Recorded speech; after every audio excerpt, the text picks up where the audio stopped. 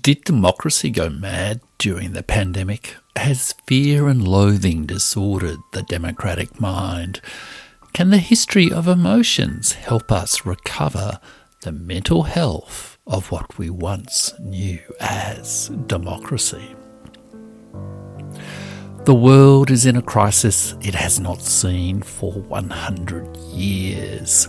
Old assumptions about who rules the world and how they rule are changing. Calm reflections on history can help us through this crisis. On the Burning Archive, I offer calm reflections on history to help you through this crisis. This week on the Burning Archive, I am talking about the coronavirus pandemic. Of course, sensitively, respectfully, and empathetically. I hope to offer a calm, fresh perspective on the impact of the pandemic years on the health of democracy. Did fear and loathing wreck the mental health of democracy after 2020? And can the democratic mind recover? They are the questions on today's Burning Archive. What thou lovest well shall not be reft from thee. I am Jeff Rich, an independent author and podcaster, and I do my podcast, The Burning Archive podcast, where the past is not dead, the past is not even past, from the unique perspective of a retired government official and historian who is curious about all the world's cultural traditions of responsible statecraft. And in this episode, I'm talking about one of the biggest issues of the multipolar world of the last few years, the coronavirus pandemic. Still a sensitive topic, and I will approach it sensitively. But what I really want to focus on is its impact on the health of our democracy, the mental health of our democracy and our society. Now, we've all had some pretty intense experiences during this time, and we all have our personal insights and perspectives, some quite deeply held. And I, in this podcast, do not want to talk about the many contentious issues of the pandemic, such as lockdowns or mandates, different treatments, or the evidence for this or that policy. But rather, I want to focus on the implications for the mental health of our democracies, for the form of our self-governed societies, and our experience of citizenship and government. After the pandemic, we experienced a form of collective trauma, in a way, both the illness itself and the response to the illness. And part of that trauma was also our emotional reaction to fellow citizens and to those who govern us. Indeed, it was also partly the emotional reaction of those who govern us to their fellow citizens. Part of the trauma was being locked down, an unprecedented global event that objectively and explicitly breached many basic rights recognised under the Standard International Convention on Civil Human Rights. It was a trauma, a mental health crisis, not only in our personal lives, but in the mental health of our democracies or our states or our polities if listeners do not live in a democracy. And now, in mid-2023, 3 years, more than 3 years since the start of the pandemic, we're all constructing narratives of memory, history and forgetting, so that we can both we can go on and move on from the intensity of those COVID years.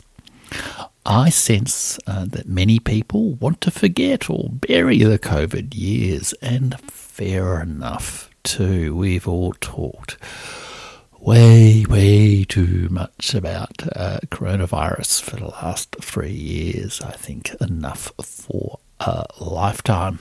But as Paul Ricoeur wrote in Memory, History and Forgetting, which I discussed in podcast number 97, looking at Emmanuel Macron's ideas about European sovereignty and his experience working with the French philosopher Paul Ricoeur and his philosophy of history, some level of not just memory and history, but also kind, compassionate forgetting is important to respond to collective trauma. Still, I do think that our democracies, our polities, and our shared cultural imagination are perhaps not processing the COVID years as well as they might yet. And for me, there is a particular ethical obligation for constructing some sort of narrative of these years, some sort of narrative of memory, history and forgetting, because I was a very, very minor government official in the Victorian government between 2020 and late 2022, who worked quite directly on quite a few aspects of the response to the pandemic. And although I'm not really going to go into all the details of that in this episode, broadly I do feel that we, if I can say we, collectively for the government officials, did a terrible thing. And there's something, I think, that perhaps requires some level of process of restoration with the community, some level of seeking forgiveness. I'm not going to go into the details of all that today, but you can see why I sort of sense some level of ethical obligation, personal ethical obligation to reflect on the impact of this unprecedented time of fear and loathing in our shared lives together, and its impact on what we once knew as democracy. And I think I can offer a fairly rarely heard perspective, that of a government official who's not defending what we did or denouncing what we did, but has an unusual opportunity to observe, to develop some insight, and also to exercise empathy towards all the people affected in all the different ways by the coronavirus and the response to the coronavirus. So what I really want to do is to open up a bit of a dialogue to get us past the fixed positions on the pandemic and open up a bit of a dialogue about three ideas that together might suggest a path to constructive conversations of forgiveness and forgetting and memory about what has just happened to us all with the pandemic and democracy. And first of all, it's to say that the pandemic delivered a shock to our ideas and practices of democracy. Secondly, that we can get some perspective on this by looking at the history of emotions. And third, after all the fear and loathing of the pandemic, our societies are not the same democracies we once thought they were, and we all need to work hard to reduce the amount of fear and loathing if we are both to recover our mental health and to build together some sort of decent shared life of the mind in our commonwealths. We could do that, of course, by looking at a fragment from the Burning Archive. So I'm following my newly traditional format in the Burning Archive of looking at a big issue, reflecting on, connecting it to some real history, and then looking at a text from the multipolar world that sheds some light on that from the cultural heritage of the multipolar world, a fragment from the Burning Archive. So they're all big issues, and hopefully I can offer something of a bridge of understanding, whatever your incoming views on the pandemic, and that this podcast can contribute to a little bit of hope and healing, and not just way too much fear and loathing. 3 restrictions was to only go to a shopping centre or to like essential reasons, supermarket and takeaway food being one of them. So casual contacts weren't allowed in stage 3. How confident are you that stage 4 is actually gonna, that these people are gonna listen to stage 4? I think everyone can see how serious this is. We've got a state of disaster that's been declared. There's a curfew in place. Very significant changes in education. We'll have very significant changes in workplaces tomorrow. In part, there's some shock and awe here for people to genuinely understand that it's a super challenging phase that we're in.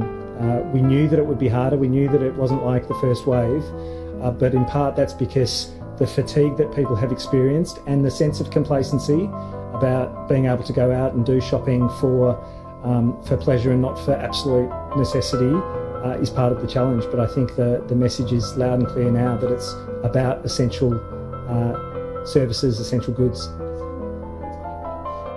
So my in focus big issue from the multipolar world is the pandemic, and wow, what a big issue that was, and how it delivered a shock to our ideas and practices of democracy. And the clip that I just played over the music in the little interlude there was the Chief Health Officer of Victoria, Brett Sutton, announcing in August 2020 the long and severe lockdown that began in Melbourne, including the introduction of a 10 p.m. curfew. And I recall those words had a deep impact on me, on my sense of mental health, on my sense of the authority and of the government and the nature of the democratic society I was living in. I had never ever lived in a society which had a 10 p.m. curfew. And in my view, no public health official should draw comparisons between their actions intended for the public good and the shock and awe tactics employed by America when it bombed Iraq and killed, hundreds of thousands or millions of civilians in its mass bombing campaigns. Although that was a specific, I guess, example of how actions during the pandemic could have an impact on a sense of democracy and a sense of mental health, there were many such actions taken by governments, and also the fear of the impacts of the virus itself, the fear of death, the fear of spreading infection, that had a deep impact on the mental health of our communities, the mental health of our democracies all around the world. The pandemic was a shock to democracy. In legal terms, emergency powers were introduced. In legal fact, there were violations of well-established rights and conventions of consent to treatment, well-established conventions and rights of freedom of movement and other basic human rights conventions. There was the shock of living for months and months at a time under lockdown, in Victoria's case, under curfew, and with highly visible enforcement, sometimes quite shocking enforcement. It was a shock. The pandemic created a shock to the life of the mind in democracy. There were rather severe information controls established over much media. People were banned, certain things were forbidden from being said, and so on. There was generally a kind of a refusal to debate or consider certain alternatives, and people, even scientists who raise legitimate issues were often subjected to harassment, exclusion, or smear campaigns. There was also significant deplatforming or no platforming of people, and it was taken to quite considerable extremes. It was a process that seemed to be underway anyhow, the whole sort of cancel culture phenomenon, but the pandemic gave it a new authority and a new motive and a new reason and a new energy. The pandemic was also a shock to the emotional regime of democracy. The emotional regime's a term from a certain type of history called the history of emotions that I will talk about a bit later, but describes the sort of, rules, priorities, patterns of the expression of emotions in a society. And emotions, much more than ideas or ideologies or identities, are very much the bedrock or embodiment of our mental health. The pandemic inflicted a terrible burden on the mental health of children and young people. It inflicted a terrible burden on the mental health of many people who could not be with their loved ones at moments of birth, of death, of marriage, of significant moments in their lives. The fear of death and infection and of spreading infection affected many people quite profoundly. And there was also more than a little bit of emotional manipulation of fear and loathing, conscious manipulation of people's emotions by governments, by behavioural insights teams in governments, and the evidence of that is becoming clearer by the day. There was an extraordinary level of negative labelling of people, anti-vaxxers or sheeple, tyrants and all the rest of it. And there was a lot of shaming and ostracism, of deplatforming and suppression of dialogue, thought and the free expression of opinion. This was a profound effect on the emotional tenor of democracies, of societies.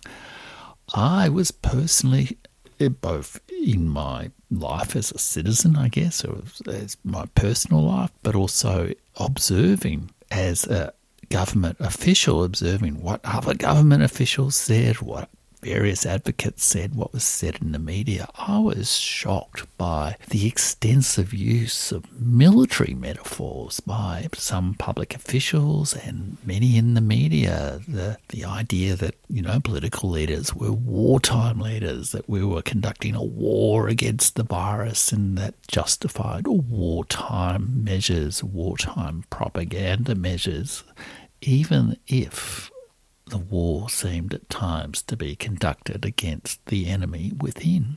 I was shocked by the abusive rhetoric of mental illness applied to people on all sides of the argument. People were described as nut jobs and crazies and all the other kinds of derogatory terms. And I was shocked, really, that so many people, we were all shocked, I guess. We were all shocked by being these people who were deprived of so many opportunities for life, liberty, and the pursuit of happiness, to quote from, I think it's the American Declaration of Independence, one of those fundamental texts of democracy. But the story was not just what the elites did, what doctors did, what governments were doing. The mental health of the democracy of our society was ultimately made up by the minds and behaviour of we the people. And I was puzzled by how variously people responded to this great social experiment. Would people follow the rules, protect protect themselves with or without the rules? Would they comply, protest, resist, enforce, or spy on their neighbours? Would they question, investigate, cheer, shout, or scream? And I was intrigued, sometimes even appalled, by how the people who govern, who I witnessed directly, sometimes responded to these diverse responses of people when they raised, fair enough, concerns, questions, doubts, and arguments. So over the 3 years, a lot of bad things, I guess, happened for our democracies, regardless of, how you feel about one or other policy employed during the COVID years. It wasn't a great time for the fabric of democratic society. But shocks can be responded to negatively. They can also be responded to positively. And I think it was in March 2020, so really very early on in the pandemic, I wrote a piece on my blog, which I'll be publishing in a book in a couple of months, called The Great Seclusion, harkening back to Michel Foucault's Great Confinement, which I discussed in episode 98, Madness and Western Civilization Today. I wrote a piece that asked, might this voluntary great seclusion, which was a term I sort of used to evoke Foucault's Great Confinement and describe this amazing social experiment of locking everyone up in their houses, might this voluntary great seclusion also give birth to something better in our cultural lives, even in the face of many deaths and great tragedies? Something that we will not want to give up when business and the authorities call us to return to normal later in the year. What will the great seclusion reveal to us all? We can hope it will reveal some better ways to live and work and play than those we have institutionalised over the last 50 years. And we certainly, I think, did. Many people found new ways of reflecting on their lives, new habits, new work patterns, new social relationships that were positive responses to this great shock of the pandemic. It might take us another 50 years to process just what happened during this complex global event and its shockwaves through our inner lives. But what is the right way of telling the story of what just happened to us all? While we're taking a little break between segments, let me just remind you that you can join my free weekly newsletter at jeffrich.substack.com. It's Jeff with a J, JEFFRICH.substack.com. You can also subscribe to my YouTube channel. You can also buy my books at all good online book retailers, including Amazon and Kobo and Barnes & Noble and Booktopia, including my most recent book of essays from the Burning Archive. Okay, let's head on back to the show.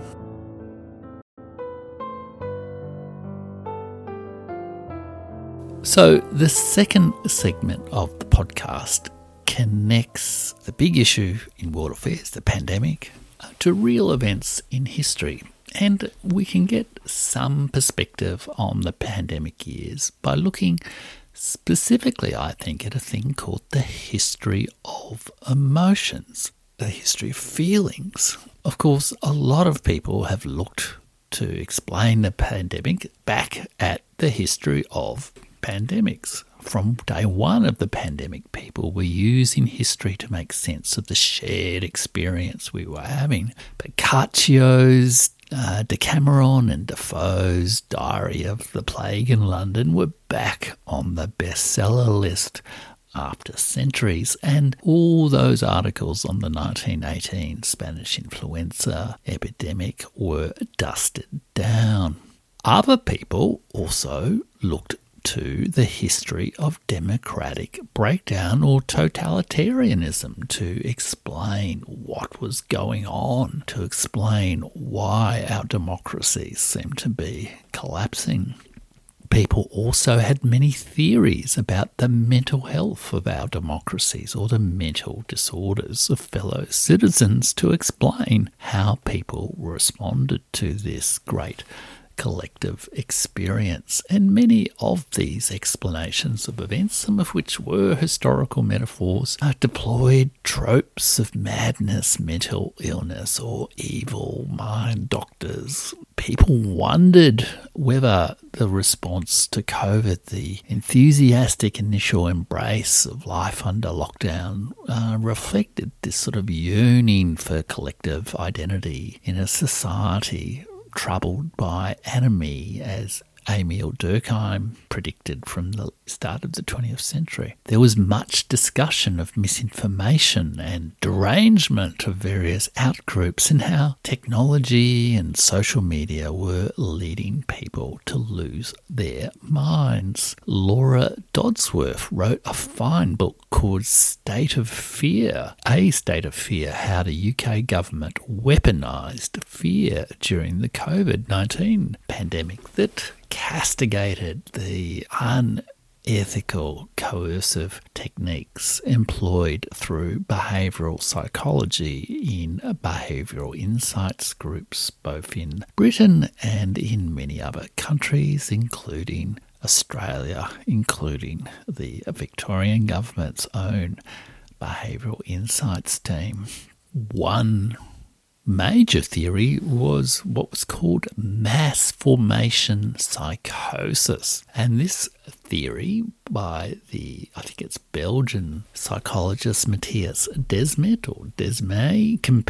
compared the social psychology of the COVID response to the social psychology of mass authoritarianism in Germany in the 1930s. He described it as a kind of collective psychosis, a mass formation psychosis. He, using that historical comparison, asked why people would surrender freedom to a totalitarian biostate regime, and he argued that a lonely, disconnected, anxious population with no meaningful purpose in life was manipulated by a consistent narrative from government officials, mass media, health leaders, and other authorities. And while Desmet's ideas gave many people an alternative way of thinking in some dark times, and I think many people were grateful for that, ultimately I think the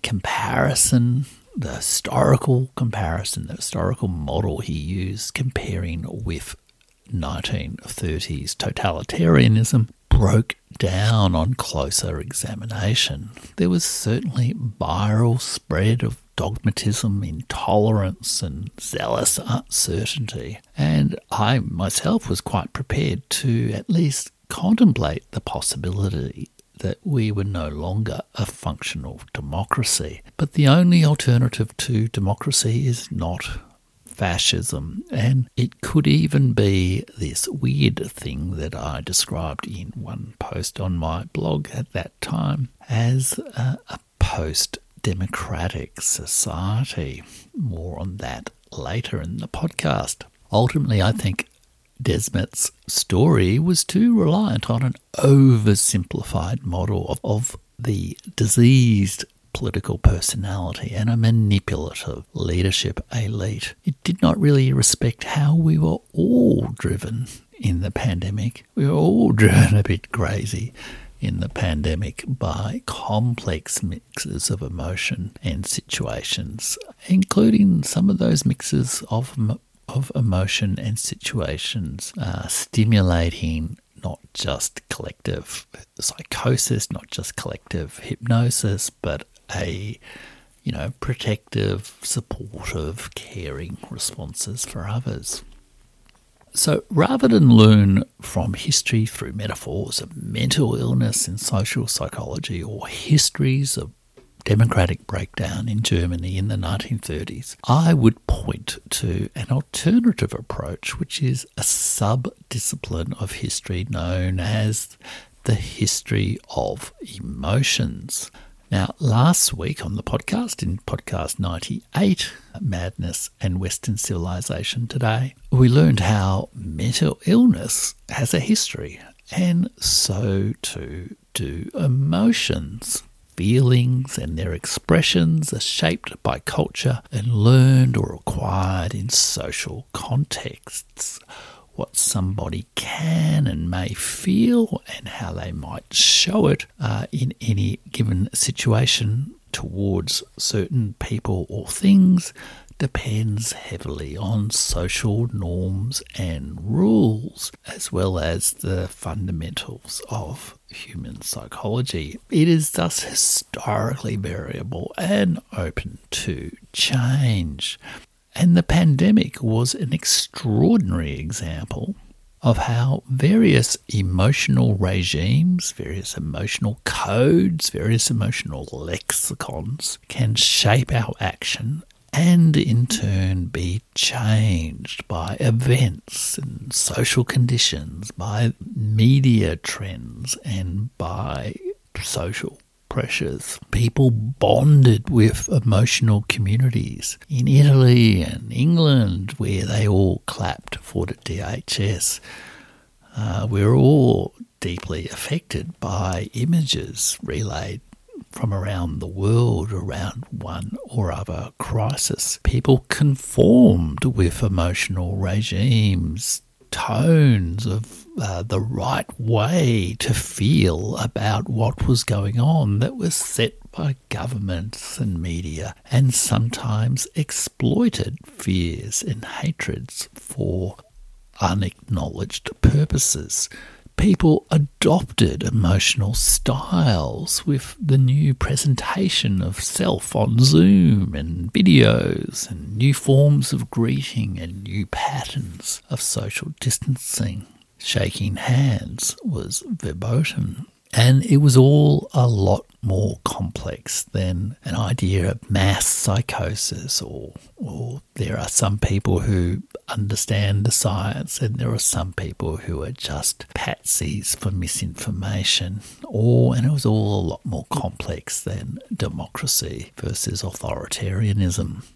And what's more, it involved all of us as individuals and collectives, not just manipulation by elites, not just manipulation of nut jobs or sheeple, using those terms obviously in quote marks as terms that people used during the pandemic. It was all a lot more embodied, emotional and visceral than ideas and systems, ideologies of democracy and totalitarianism. And so I think the idea of the history of emotions can provide a better framework for understanding the strangeness of our experience over the last 3 years. We can't just fit it into a rational framework. We can't just denigrate it by describing it as psychotic. We need to accept that the life of the emotions is fundamental to our lives, and similarly the history of emotions is fundamental to our histories. And what's more, I think it's a better framework for recovering from this experience. There has been an awful lot of fear and loathing, shame and humiliation in the discourse of democracies over the last 3 years, and it has not been good for our health. It has not been good for our mental health.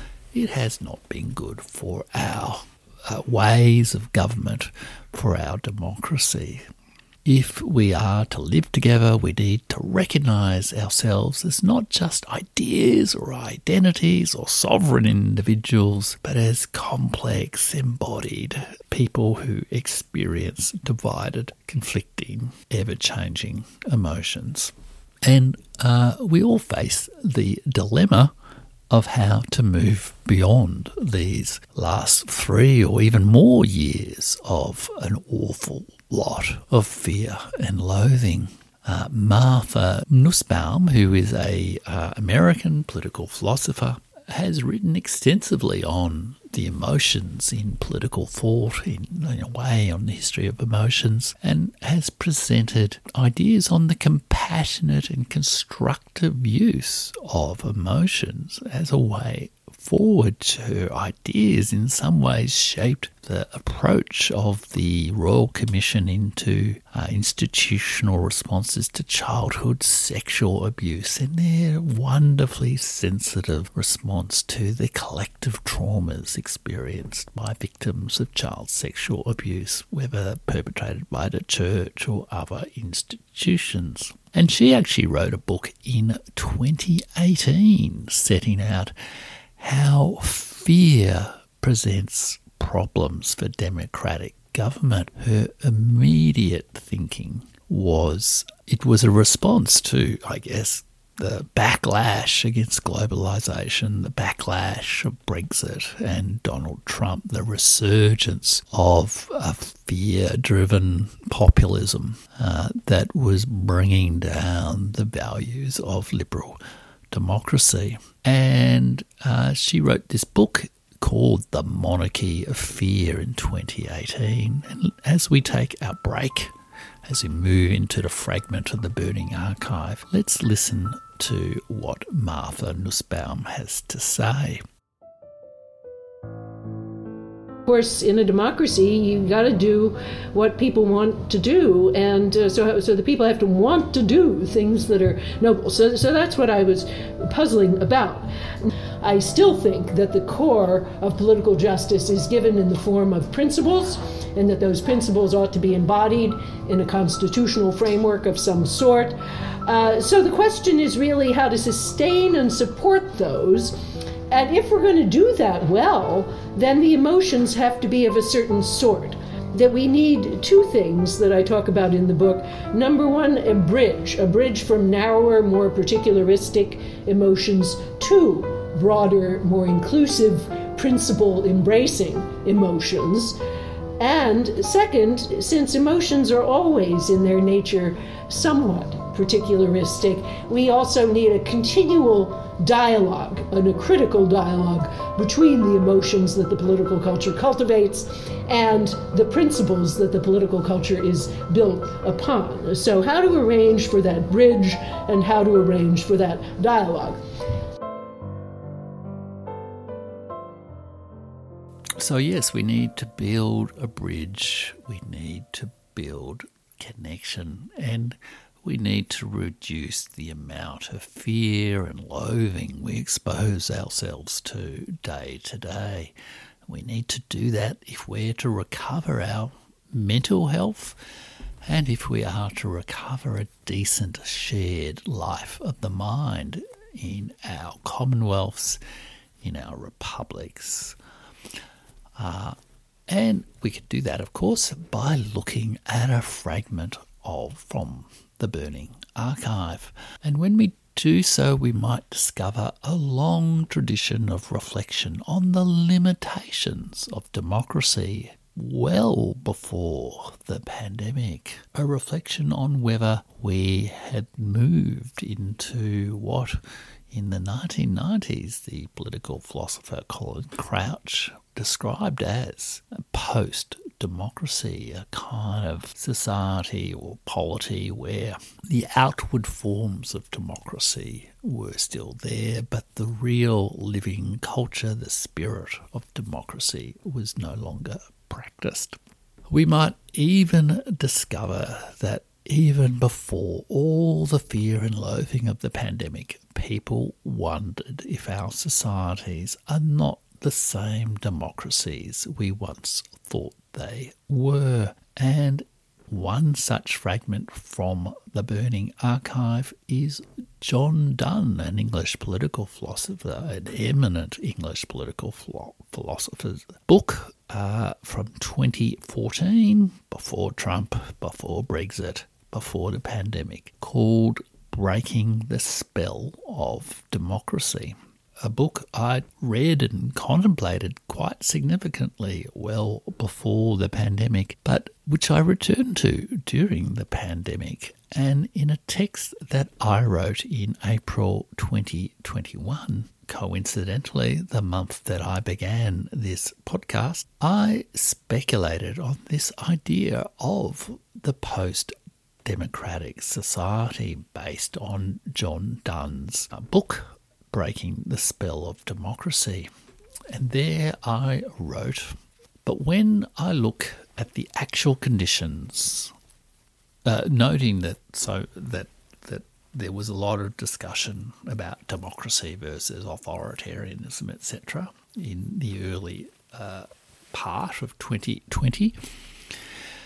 When I look at the actual conditions of our political institutions, culture and actors, especially in the wake of the great seclusion of 2020, the response of our governing elites to the SARS-CoV-2 pandemic, I see a theatrical performance of democracy combating autocracy, stage managed by manipulative politicians and celebrity journalists.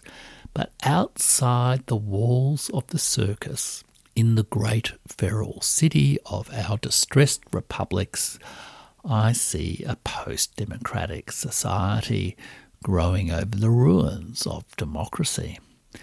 Perhaps the new autocrats and the new populists, people like Orban or Trump, etc., arrived at a post-democratic society first, or at least without the illusion that American democracy is the end of history. Perhaps we should see their struggle as akin to ours, how to fashion a decent republic in a post-democratic society. Democracy as a concept cannot save us from the difficulties, injustices and failures of this new set of political institutions. We would do well to break the spell of democracy, as the English political theorist John Donne has urged us to do. In Breaking Democracy's Spell, he asked, why does this word democracy now hold such singular political authority? Where is the power that lurks so strangely within it? What exactly is it that modern populations are consenting to when they subject themselves to democracy's sway? Donne's response was to say that, in essence, democracy is above all a formula for imagining subjection to the power and will of others without sacrificing personal dignity or voluntarily jeopardizing individual or family interests. Then I asked, can we say, after more than a year of masks, lockdowns, seclusions, arrests of dissenters, celebration of some protesters and designation of others as domestic terrorists and conspiracy theorists, big tech, censorship, big media, collusion and so on, that this formula still keeps our personal dignity safe? The post-democratic society has arrived. We need to find our own new way in the feral cities of our distressed republics.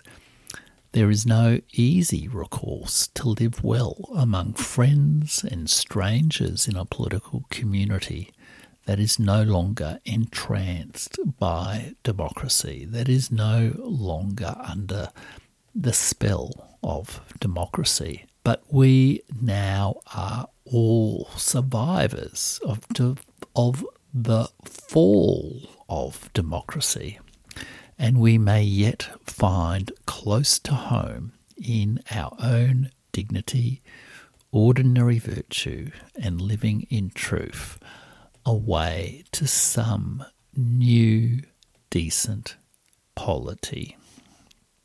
Thinking about that issue gave birth to this podcast in April 2021. one. And I still think about the dilemma of how we solve our problems of governing our shared lives on this messed up planet and in all the diverse societies of the multipolar world. Indeed, I have begun a new book, Project Life After Western Democracy, on just that topic.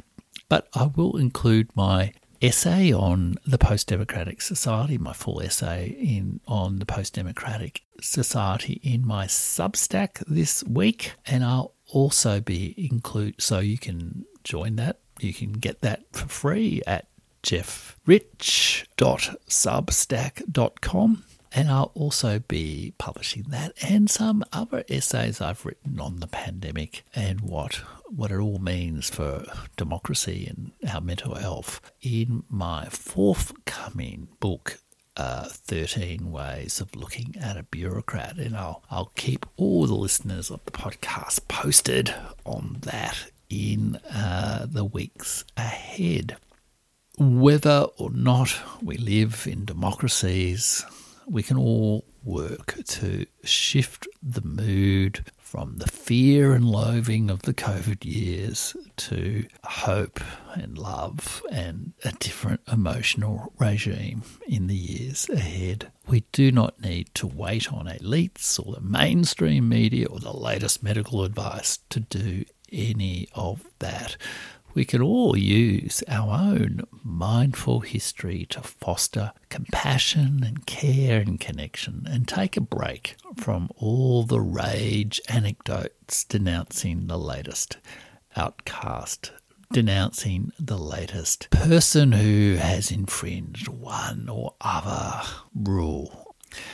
And we can all take a break from the rage anecdotes across the whole political spectrum, the whole social and cultural spectrum on our ever-effervescent social media. So my next episode of the podcast is, do you believe it, episode 100. So it will be a bit of a centenary celebration next time. I'm not quite sure how I'm going to do that, but I think that's a significant milestone to get to 100 podcast episodes. And after that, I plan to talk in episode 101 back on the theme I've been pursuing in the last couple of episodes about mental health. And I plan to talk about my experiences in government as a very, very minor government official, dealing with various aspects of mental health and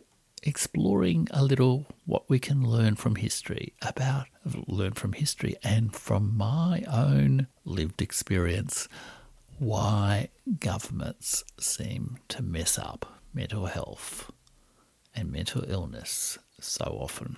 So until then, everyone, please do take care of your mental health. Please take down the temperature on the fear and loathing and turn up the dial on the hope and love. And do remember that what thou lovest well will not be reft from thee. What thou lovest well shall not be reft from thee.